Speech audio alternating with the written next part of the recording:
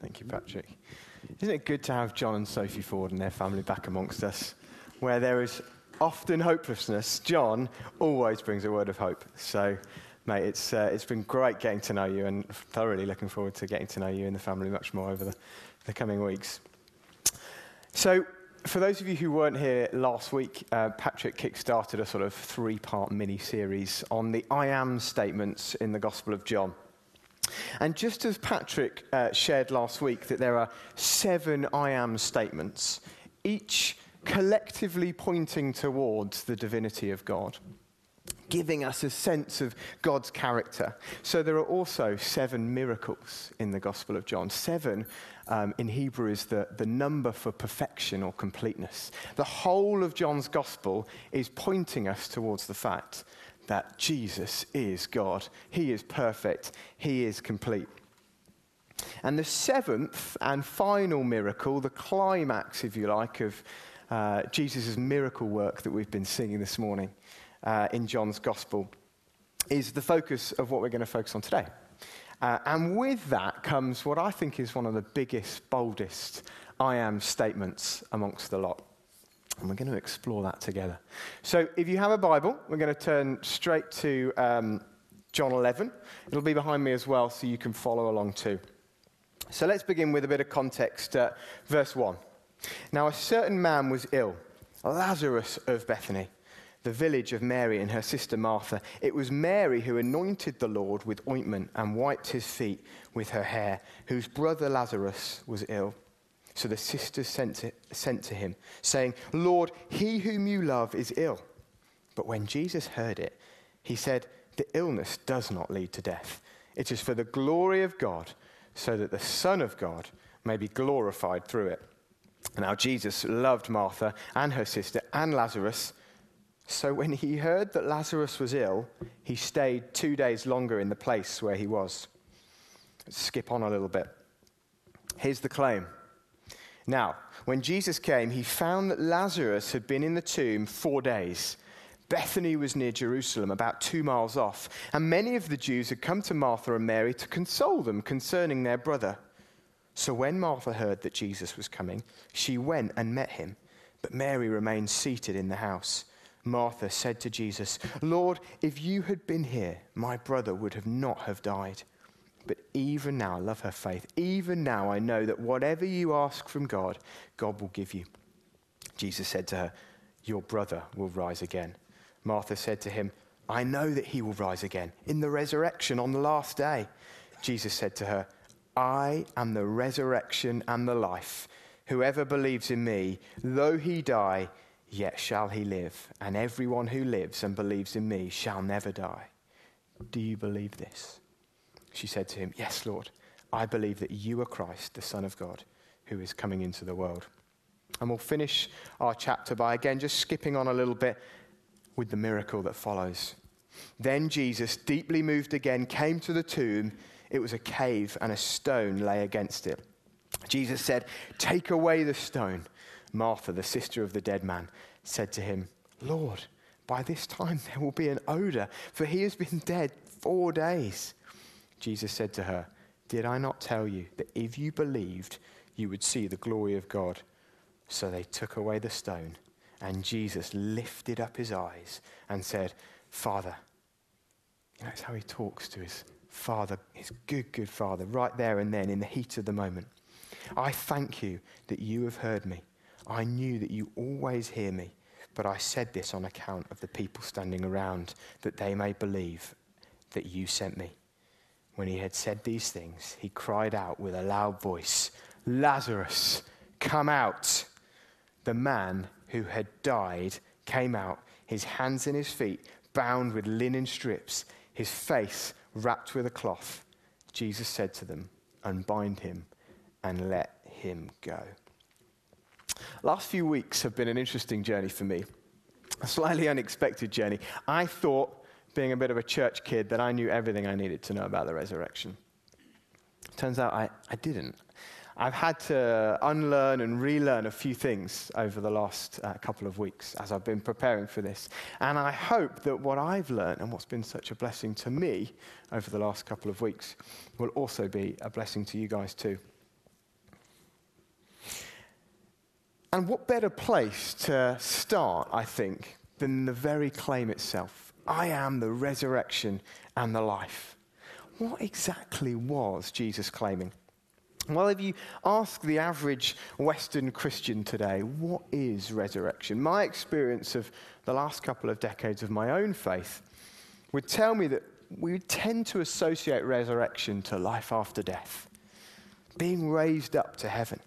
What happens when we die? Where our spirit or our soul goes, if you like. But that's not what it meant in the first century. The Greek word for resurrection is anastasis, which means upstanding, and was never used to mean what we think of as life after death. Rather, resurrection is the physical upstanding of a physical body that was dead, not a spiritual body as such. And in the first century, the typically held view was that of what Martha shares with us in verse 24, when she talks about people being raised up on the last day.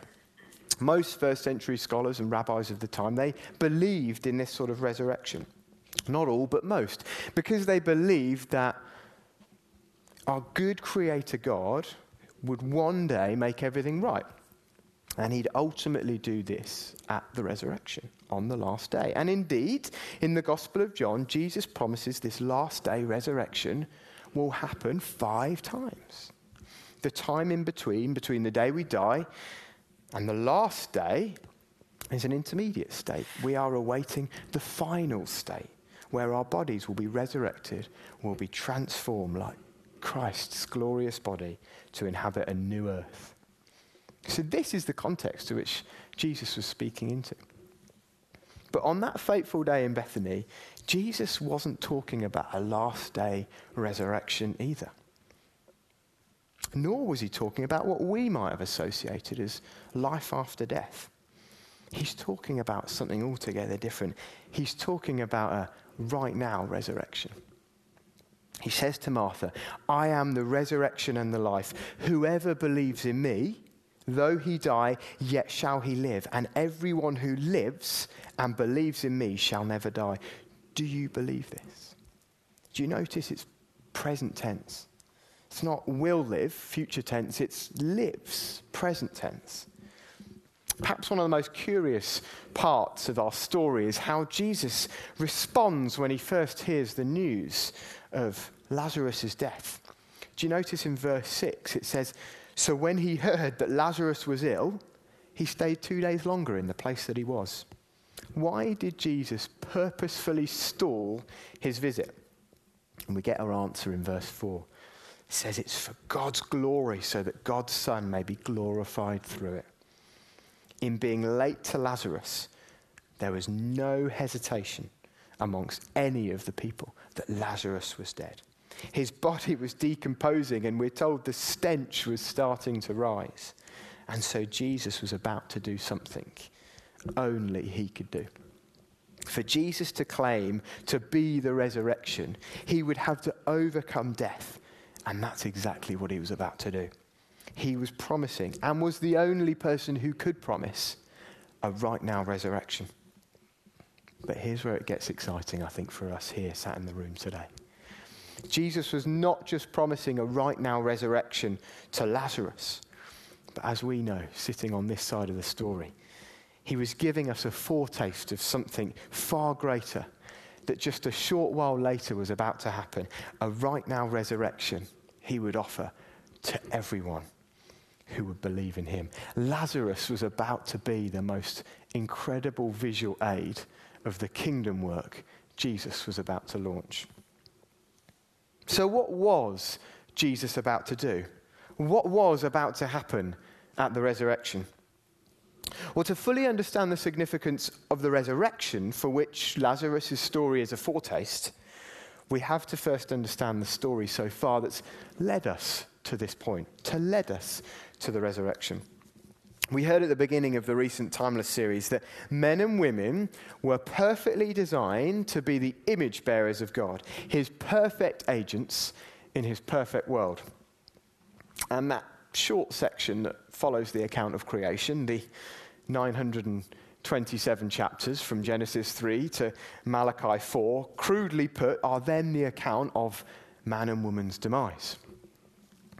Under the oppression of sin, the very people intended to bear his resemblance and to be his closest partners became anything but that. Mankind started to look amongst itself for a saviour. From rulers, from kings, from the prophets,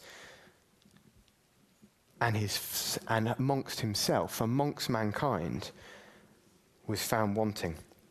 You may see a few parallels today. The only route back to God would be through God himself. And is at the cross that God's redemption plan through his Son, Jesus Christ, would climax. It would be at the cross that the sin and the mess that we got ourselves into, that had put a permanent wedge between God and man, would be dealt with, as Jesus, our sacrifice, pays the price in our place. And in a beautiful exchange, as he takes our unrighteousness, he credits us with his perfect righteousness, making a way for us to be in a right relationship with our perfect God. Amen? But in the Western church, sometimes, not always, but sometimes, we can unknowingly end our story there. Our worship can be placed squarely on the cross. We wear jewellery exclusively of the cross. We adorn our churches with symbols of the cross. And these are all good things. These are all really good things. After all, we sometimes sing, the cross stands above it all. And it really does. This is truth. But the resurrection is then often just the thing we store up for Easter. But this isn't how the early church saw the resurrection. In fact, it is the centerpiece of the message they proclaimed.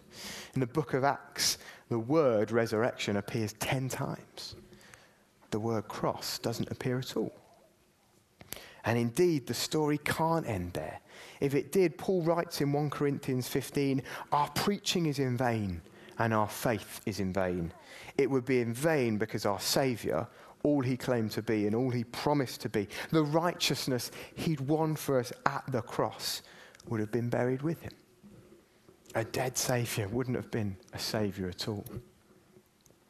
But living on this side of the cross, we know the cross was only the first part of God's rescue plan. 3 days later, as Lazarus' story gives us a foretaste of, the stone was rolled away and Jesus would walk free from death. Here's why we can't end a story at the cross. Here's why the resurrection mattered so much to the first disciples and matters so much to us today. If Jesus made a way for us to live a life free from sin at the cross, Jesus made a way for us to actually live that life fully at the resurrection.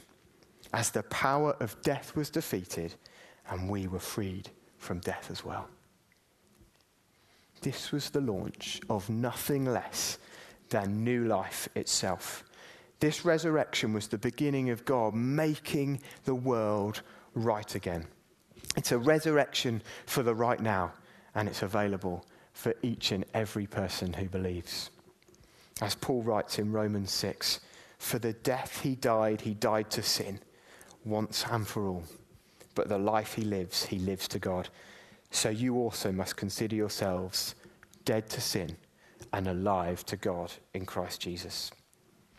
You see, we'll never understand the Bible if we don't see it as a narrative that goes through the long night of man's sinful demise and bursts forth in new life on Easter Sunday.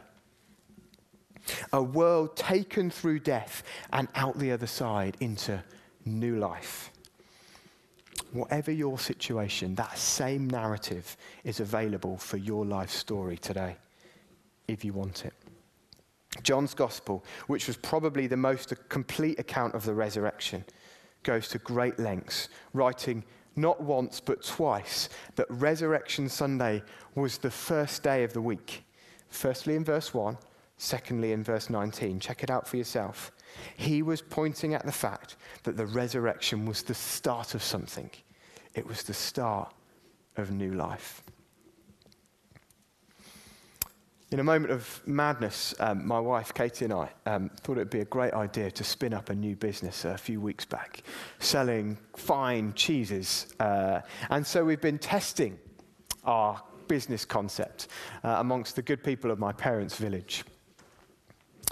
And what we've been doing is setting up a small pop-up market stall in my parents' village, and we've been watching the crowds go past us day by day. A few of them have obviously come and bought a few of our good product.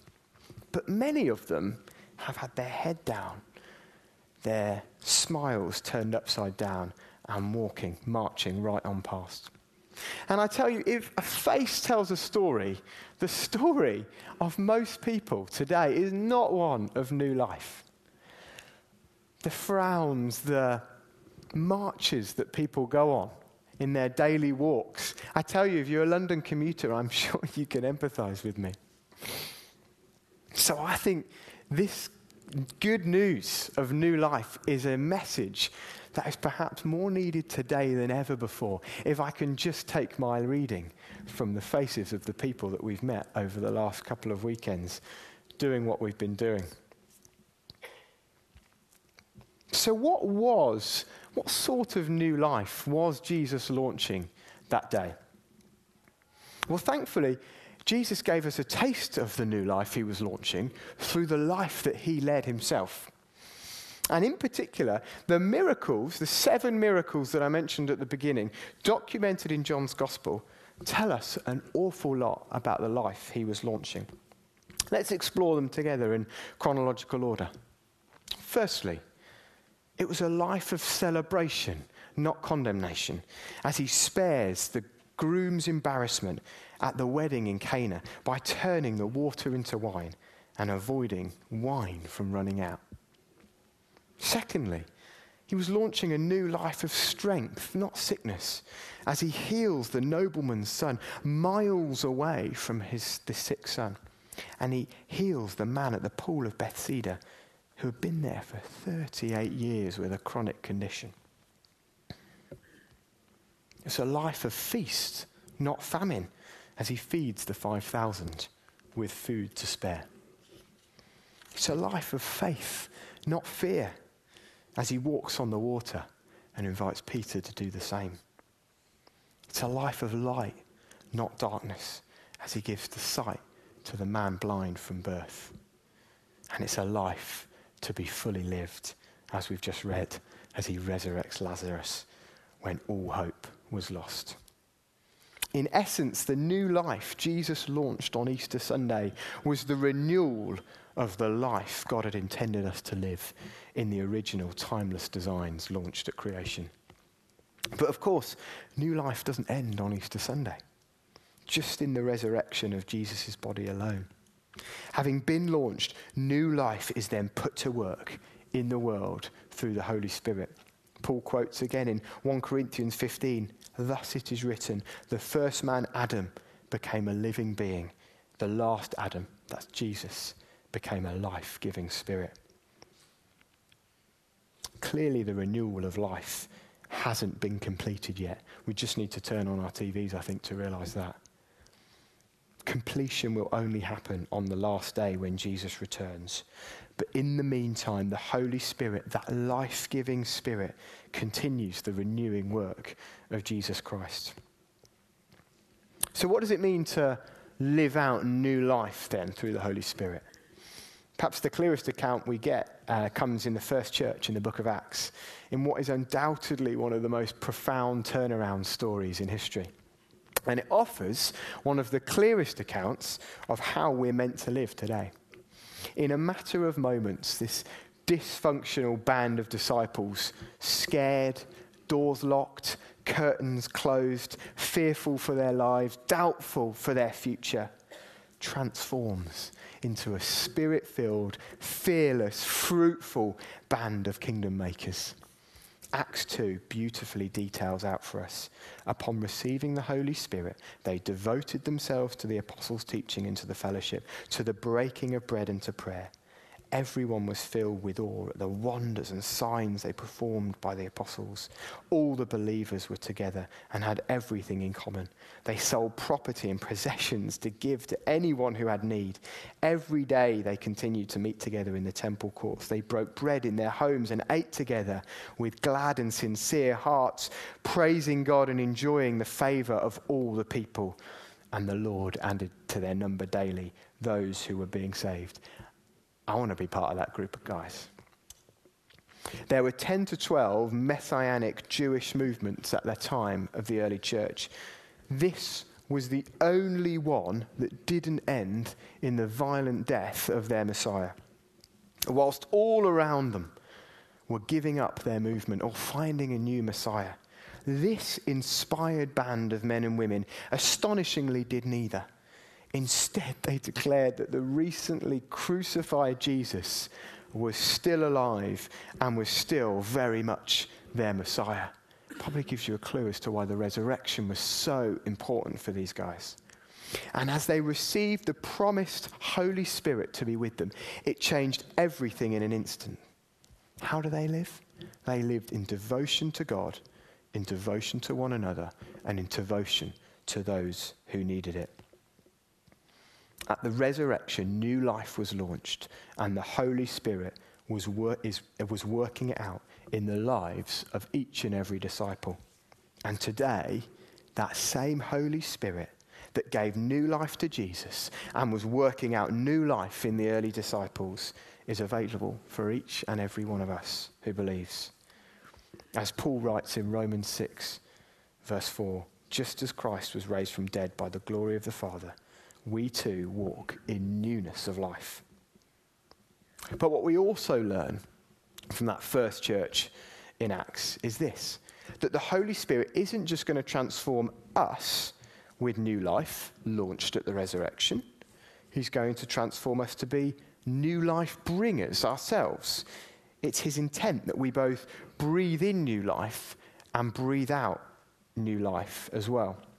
It's clearly on show amongst the early church, and it's how God intends for us to live today. I've quoted a few times from 1 Corinthians 15. Definitely give it a read. It's a brilliant bit of scripture, really unpacking the mystery and the victory of the resurrection. But how does Paul end this particular chapter? He ends it like this. And I'm going to use the Message version because I just love the words the translator uses. He says this, with all that is going for us, my dear, dear friends, stand your ground and don't hold back. Throw yourselves into the work of the Master, confident that nothing you do for him is a waste of time or effort. I'd say over the last 12 months, the single biggest transformation in my own faith has come through understanding, receiving, and walking more in step with the Holy Spirit. Perhaps through being on the academy, where we pray in the Spirit, we learn about the Spirit. Perhaps through my own reading. Perhaps even through the Holy Spirit growing himself in me, maturing in me. And now, having been on this journey over the last couple of weeks with a firmer understanding of what was launched at the resurrection, I now understand more clearly for what purpose. It's good to preach, in part because I get to step back and see what God's been up to in my own life. And whilst I am far, far from a finished article, my wife will tell you that, I am definitely being changed, and I attribute that to walking more in step with the Holy Spirit. We explored earlier just some of those different characteristics of new life that Jesus launched on Resurrection Sunday. And I'm definitely starting to see some of those coming through in my own life. Take new life being one of faith, not fear. I'm definitely praying bigger, bolder prayers at the moment. We were driving up to my parents' place to set up our cheese stall on Thursday. You may have heard there's been quite a lot of rain in the UK recently. Setting up a market stall in winter's not great for retail if it rains. The weather forecasts, they say it was 60% chance of rain, which is their way of saying hedging their bets, but basically it's going to rain. We pray big, bold prayers to say, God, would you calm the rains and the storms? We didn't get a drop of rain on us on the Friday or the Saturday we were selling. except when we were setting up and when we were packing down. I think that was God just smiling on us there. We've started praying for our mates more and more. And I kid you not, in the space of 3 weeks, 2 of our very best sets of mates, and we've known these guys for years, have opened up to us about their mental health challenges. We didn't even know they had them. I tell you, God has been answering our prayers in amazing ways recently. I've started getting more expectant about the Holy Spirit in terms of what he's done ahead of me. And I'm looking to capitalize on the Spirit's groundwork when I go about my day. Talk about new life being one of light and not darkness. There's a couple of things in my own life I've been battling with that are definitely in that darkness category that I've been battling with for years. A few of us as leaders, we gathered for a course, Keys for Freedom. And I stood by the window that day and I was talking to God and I was saying, what is it you want to do today? And as I looked out the window, the shop frontage said, totally clean, repairs and alterations. That day, repairs and alterations happened in my heart. And I can confidently say I stand here today with more self-control,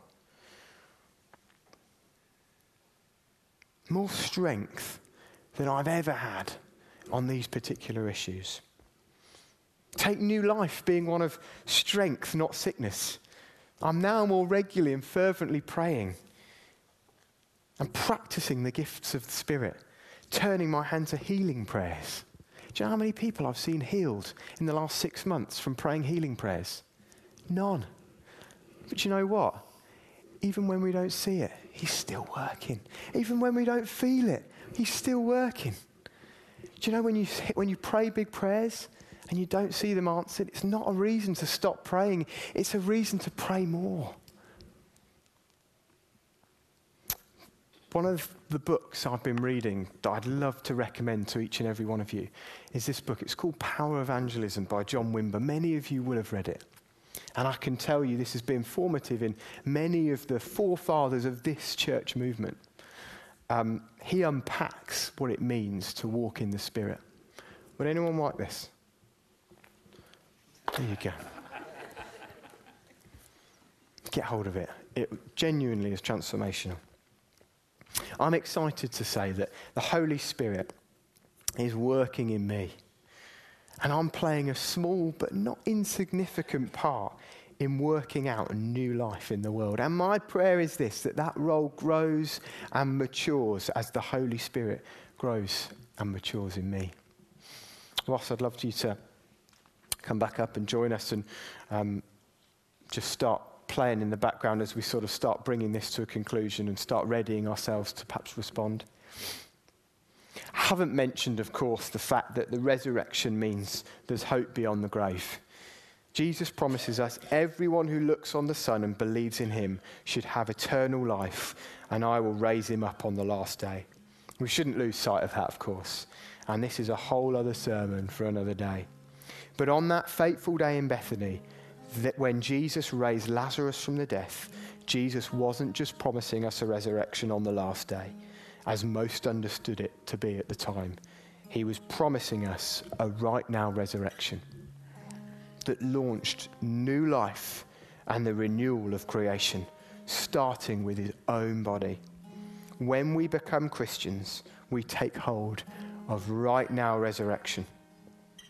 We're filled with the Spirit, and new life begins to transform every part of us. Then, as it fills us up and overflows from us, we begin to be bringers of life that God had intended us to be when he first designed man and woman. As Paul writes towards the ends of his unpacking of the resurrection in 1 Corinthians 15 again, when the perishable, that's us, put on the imperishable, that's Jesus, and the mortal puts on the immortal, then shall come to pass the saying that is written, death is swallowed up in victory. O death, where is your victory? O death, where is your sting? Thanks be to God who gives us the victory through our Lord Jesus Christ. Church, Don't take hold of the resurrection today. Don't take hold of the resurrection on Easter Sunday. Take hold of the resurrection every day. Death is defeated. Victory is won. Life is here, and it is here to be fully lived. Fully, fearlessly, and fruitfully for the glory of God. Amen? Let's worship.